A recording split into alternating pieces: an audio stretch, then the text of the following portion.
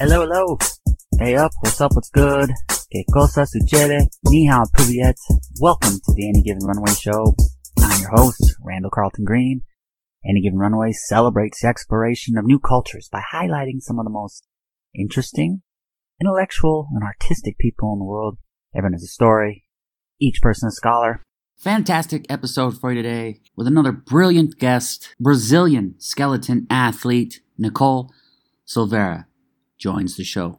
Nicole is a pioneer and is attempting to be the first female competitor in skeleton for her home country of Brazil. Nicole grew up in Brazil and now resides in Canada, where in addition to her Olympic pursuit, she is also a registered nurse. With essentially two full-time careers, Nicole's schedule is to the hilt, and we were extremely fortunate that she took some time to chat. On today's conversation, Nicole and I talk about her athletic beginnings and how it was her time competing as a bodybuilder that actually led her to sliding sports. Nicole also reflects on the past year and how she's been able to adapt her training and be flexible to the sporadic hurdles that she's faced. Lastly, Nicole talks about the mental aspects that go into her sport and how she balances the excitement of going fast with the importance of being safe. Really loved me conversation with Nicole. Incredibly lucky to have her on the show, and I am super thrilled to watch her inner journey to represent Brazil at next year's Winter Olympics. Next year, heck, it's in a few months. Next February. Gosh, it's almost here. Next February's Winter Olympics in Beijing. I know you guys are going to love her. So let's go ahead and welcome on Brazilian skeleton athlete Nicole Silveira, and let's learn. Now, sliding sports, typically transition sports. So what were the sports and activities that you participated in growing up, and what was it that first inspired you to try skeleton? So from a very young age, I always did some kind of sport. So my parents put me in dance as a little girl, often goes into. So I actually danced for, I don't know, from like age of 2 till 10 or 11, I would say. When I moved to Canada, that was the first thing I did. And then from there, I started gymnastics, did a couple of years of gymnastics. Then I would go to watch my younger brother play soccer quite often. So then I got interested in soccer, started playing soccer, and then soccer was kind of the main sport, I guess, the longest sport I've done. I played it for over 10 years competitively. Besides that, in high school, I did volleyball, rugby, a little bit of cross country, not a whole lot. And I say volleyball, soccer, and rugby in high school. And then after that, I started doing bodybuilding competitions. So I did that for 3.5 years. And then randomly, I was working at a supplement shop here in Calgary. And an old teammate of mine came shopping. He found out I was Brazilian. He's like, hey, the ladies bobsled team's looking for a female. And they're looking to qualify for the Pyeongchang 2018 games. Would you be interested? And at first I said, absolutely not. I hate the winter. I hate roller coasters. Like, this isn't for me. But then long story short, I got convinced, went and tried out a little bit and enjoyed it, just kept doing it. Ended up doing a season of bobsled. We fell short of qualifying. So that's kind of how I got into the sliding sports. And then from there, I was a brakewoman for bobsled. So I'm not sure how familiar you are with the sports, but so being a brakewoman, you're just pushing and then braking at the end. You don't really have much control over the driving aspect of the sport. So I knew coming back, I wanted to have a little more control. So I knew the following season, I either would come back as a bobsled pilot or a skeleton athlete. And so at the end of that season, my federation reached out and they were like, well, we've never had a skeleton athlete before. You're living in Calgary. At the time we had a track, so it was perfect. Did you want to give it a go? That'll be our main focus for the next quad. And I said, perfect, decision made, and went on from there. I'm going to ask you then about being the first. I know there's probably a lot of added pressure, and there's also probably difficulty in the sense you don't have anyone to turn to. You don't have someone else, a fellow countryman who's done it before. So What are some of the challenges you face at being the first, but also what makes you proud about being a pioneer? I think it's tough. I mean, it's tough being the only one, for training purposes. Like, I mostly would train alone, and kind of in the beginning, it was me trying to figure out what the next step was. And 4 years is a short period of time to be able to qualify for the Olympic Games. Usually people will do it in 6 to 8 years.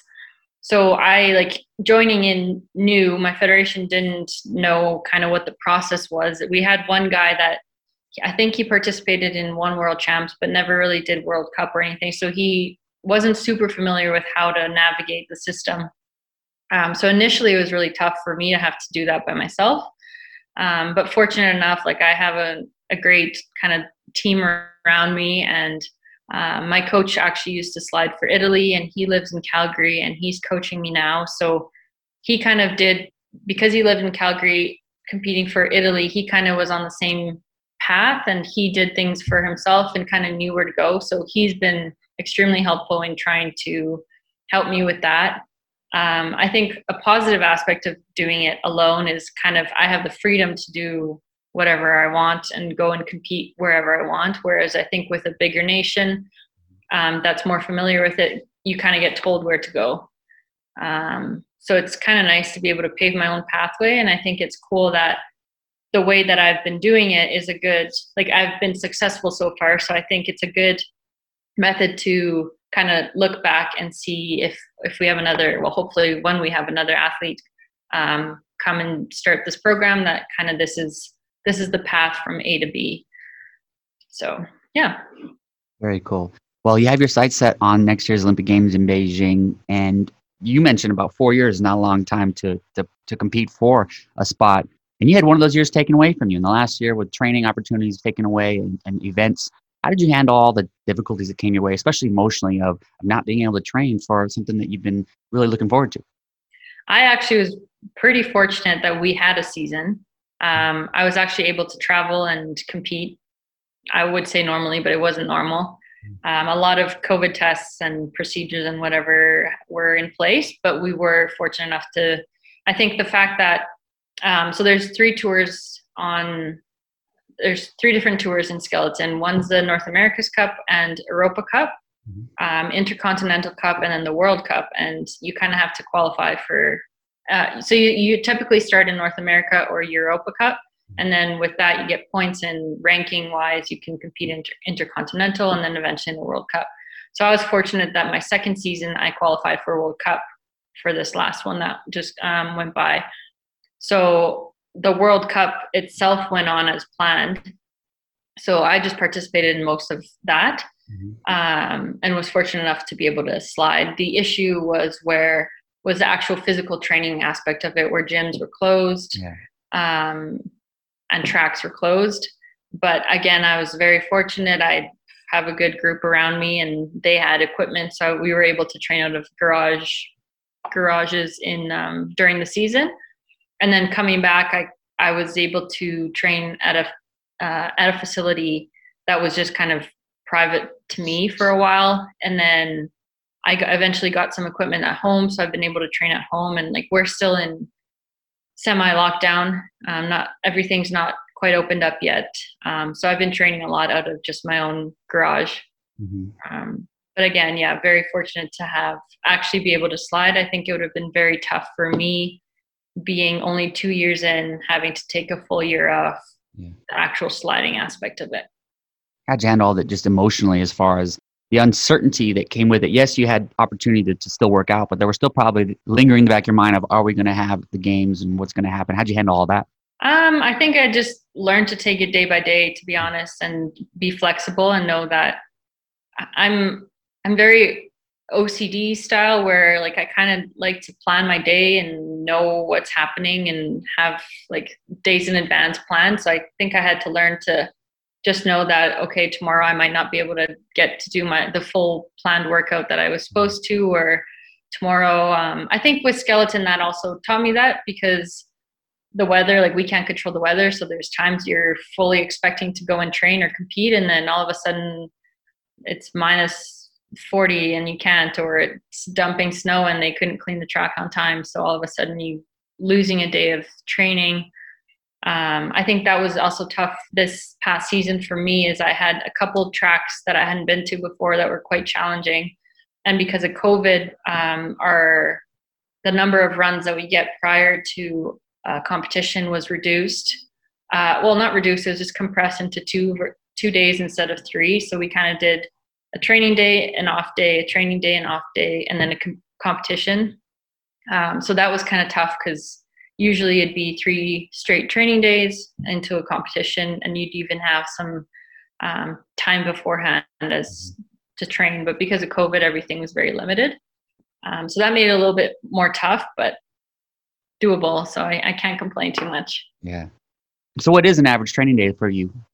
It depends on the year. Like the last 3 years, I'm a registered nurse as well. So in the summers I work, and typically prior to this year, I would work overtime. So kind of my day would be depending on my work shift. Let's say I work from 7 to 3:30.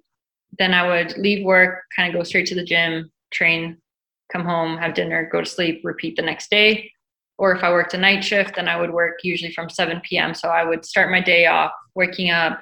I would do my training in the morning. Then I'd have a nap, then go to work the 12-hour night, be done at 7:30 in the morning. And then it would depend, like if I work another night the next day, I would typically take that second day off of training and just sleep the day. If it was just like a one-off night, then I sometimes wouldn't sleep, but I found that to be very challenging when it came to training. So I would typically take a 3 or 4 hour nap and then wake up, train, so that I could be tired for the night and go back to a normal cycle. This year, though, however, because it is an Olympic season, I kind of told myself I'm going to focus more on my training and not be working so much. So I haven't worked any night shifts since my training began. I had the month of April off. So I actually also do some travel nursing. So I went and did an assignment in Northern Alberta where I spent a month there, that kind of the month of April. So actually I started my new program May 1st. So it kind of went into that, but it's the province that I was working was a little bit more loose with the lockdown rules. So gyms were open. So I ended up extending my contract there and just working a little bit more. So there I was working full time and training, but it was just for a couple weeks. And then when I came home, I get one rest day a week and then one kind of lighter training day. So I try and book my shifts those days so that I get to focus really on just training. So, I mean, being a nurse and an athlete this year or every year is really, I don't have the same day every day. Like every day is different. Yeah. So I kind of plan it the evening before and kind of see what my steps will be. But generally I'm doing 2 sessions a day now, 5 times a week. So 2 sessions a day of training and then try and slide some work in every now and then. So. Well, how do you balance that? Because you essentially have 2 full-time jobs. And the pursuit of the Olympic Games is a full-time job. Absolutely. And you have another demanding job. You went through all your schedule, but how? How do you do that? Because I know it's going to take a lot of toll mentally, emotionally, and. For sure. I think the reason why I'm focusing more on training this year is just to avoid any burnout, because I know I was pretty close to it the last few years, just trying to work as much as I could. I don't know, I just do it. I think when I have it in mind that that's what's going to happen, then it happens. Like on Saturday was kind of tough, where I did my sprinting session at 5 a.m. and then I went into work, worked an 8-hour shift, and then came home and I had to lift still. So I know, like, I was pretty drained that day. So I tried to take a quick power nap before lifting and then went and lifted. And that was, I don't know, just get it done. I think I just kind of look at the bigger picture and what my end goals are and yeah, just do what I have to do. What's your why then? And it's probably the big picture, the goal. So what is the why that drives you on those days where you don't want to go up for that morning run? The games, for sure. Yeah. 2022, February 2022. I got a feeling though that even after February 2022, I think that you're always going to be someone who's filled their schedule. Absolutely. I think I'm very goal oriented. So I think I'll always have some form of goal that I want to reach. Now, when I'm done skeleton, whether that be career wise or another sport, who knows? But yeah. I love that. Another sport. Are there certain things you do mental health wise you talked about how you've kind of balanced things, taken a step back from work so you can train more. so you're not burning yourself out. But what are some of the other things that you do proactively for your mental health and for your emotional health? Well, one, I think I try and schedule some me time, just to relax and have some fun. And two, I did actually start working with a sports psychologist beginning of last season. So he's actually from Brazil. So we do Zoom calls every week, and he's been great help. Just kind of going through different drills, and we chat about how I'm feeling and what different methods that might help. So me time is what's the number one thing that helps you relax?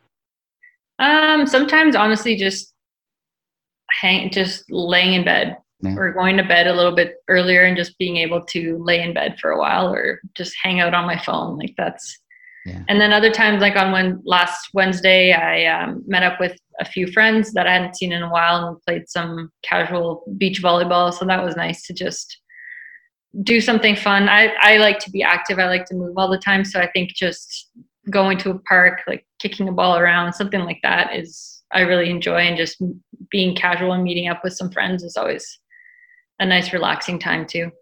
You mentioned you're a sports psychologist. You're able to do some of that over Zoom. What are some other aspects you can do of your training virtually? I know that I talked to some sliding sport athletes and they mentioned that they can go through a track with the turns and everything virtually. So are there other aspects that you use? Well, during season, and I have been doing some of it even off season just to kind of keep up. If you YouTube point of view for whatever track you might want to see, you can actually see the track and kind of do some mental runs. I do that a lot during the season. So that's one way I guess I've been using it virtually. Another way over the season, my coach, he's a full-time police officer here in Calgary. So at times during the season, he can't be with me for some competitions.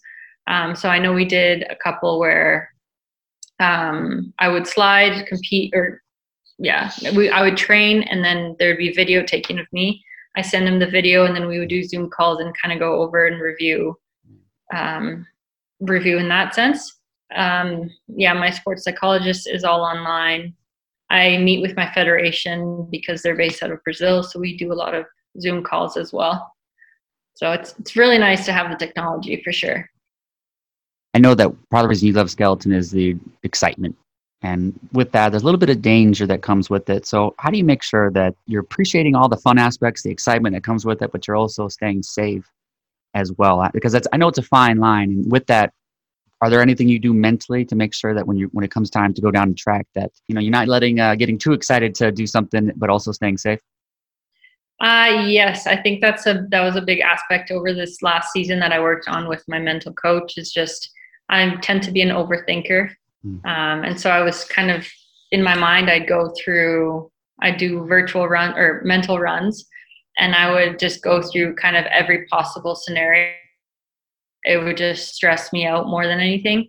So I think over this season, we really focused on thinking less and worrying less, which seems counterintuitive because you're not thinking of the dangers and like, what do you do if you're in a dangerous spot kind of thing. But I just felt I was less in those dangerous spots when I didn't think about them. I think that was a big part of it. But yeah, otherwise mentally, I think it's just thinking less, and physically we wear a helmet. So that's all we got. I don't know many people who've had more of a fuller year than you in preparation of Olympics, full-time career in the medical field during a pandemic. I mean, that is a complete biography right there. So with all that, what do you feel is the biggest life lesson you've learned from the last 12 months? Oof. And by the way, you know how many times people say oof to start when I ask that question? It is the most common answer. They say oof before they start. It's a hard question. I think there were many lessons, but one, I'd probably say that nothing is certain. Kind of, you got to learn to be flexible. Got to learn how to deal with uncertainty, and I'd say that would be the number one lesson I've learned. So how have you changed in the last few years with dealing with uncertainty? Because I know you mentioned earlier you have the OCD tendencies, so you like schedule, you like routine. So how have you changed over the last year about dealing with it? I think just learning to be kinder to myself, I guess, and allowing myself to change things. And maybe today was the day, maybe today I have to take off. Whereas before, I would just give myself a hard time, or I would do anything to be able to train, for example, when really the best option was taking today off and then doing it tomorrow kind of thing. And I would kind of beat myself up a lot for doing that. So I think I've just been a little bit easier on myself and just kind of trusting the process. Very cool. Very cool. Yeah, I think being guided by some good coaches as well, I just kind of put the trust with them and I know they want what's best for me, so kind of just chill out and let them tell me what to do. Yeah. I know you don't have a lot of free time, but in that free time, are you a reader? And if so, do you have any book recommendations? I'm not much of a reader. I actually do audiobooks because that's the time I get. Like in my car, I'll listen to some audiobooks.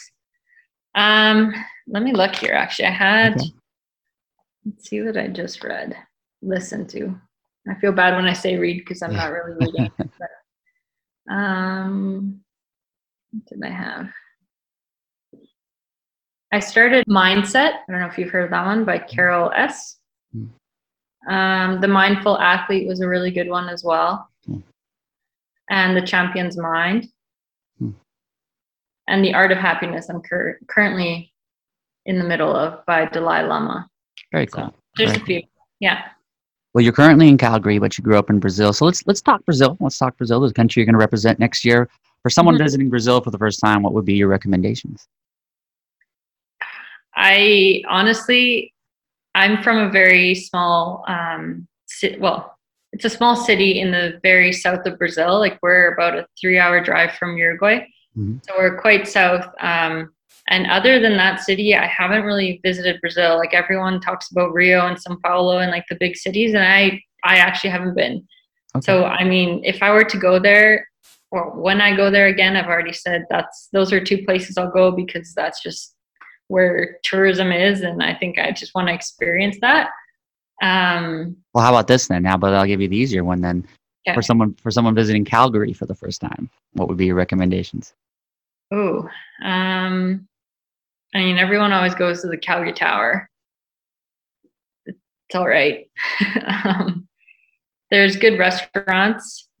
I think the big part when people come to Calgary is Banff and Lake Louise, which is like they're smaller mountain towns just outside of Calgary. So there's beautiful hikes and lakes and lots to do there, mountain biking, whatever, outdoor activities. So I definitely recommend that. And Banff is about an hour from? An hour. Okay. Yeah. This has been awesome. I'm just so looking forward to continuing to follow your career and watch you at the Olympics next year. How can people stay up to date with your career and follow along the journey? I'm mostly active on Instagram. So it's Nicole, Nicole, and then _ Silveira, which is Silveira. Everyone misses the I in there. It kind of throws them off. Yeah. No, this was great. I learned a ton. This was awesome. Yeah, awesome. Thank you so much for reaching out. And this was awesome. Best of luck. Yeah, nice to meet you as well. Best of luck. And I hope we chat again, but thank you for today. Yeah, absolutely. Have a great week. Bye, Nicole. Bye-bye. Thank you for listening. Much appreciation to Nicole. Do me a favor. Give her a follow on Instagram where you can stay up to date with her Olympic journey. My new book, Curiosity, is currently available on Amazon. Curiosity celebrates the knowledge that strangers have to offer.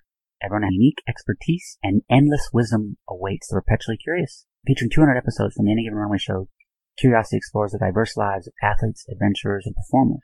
From daring voyages across the Atlantic to unforgettable performances in the West End, Curiosity celebrates the sophisticated thing we call life. Everyone has a story, each person a scholar. Thank you for listening. Fill up that passport. I'll see you on the road. Aviento. Randall has become like, New York's favorite son.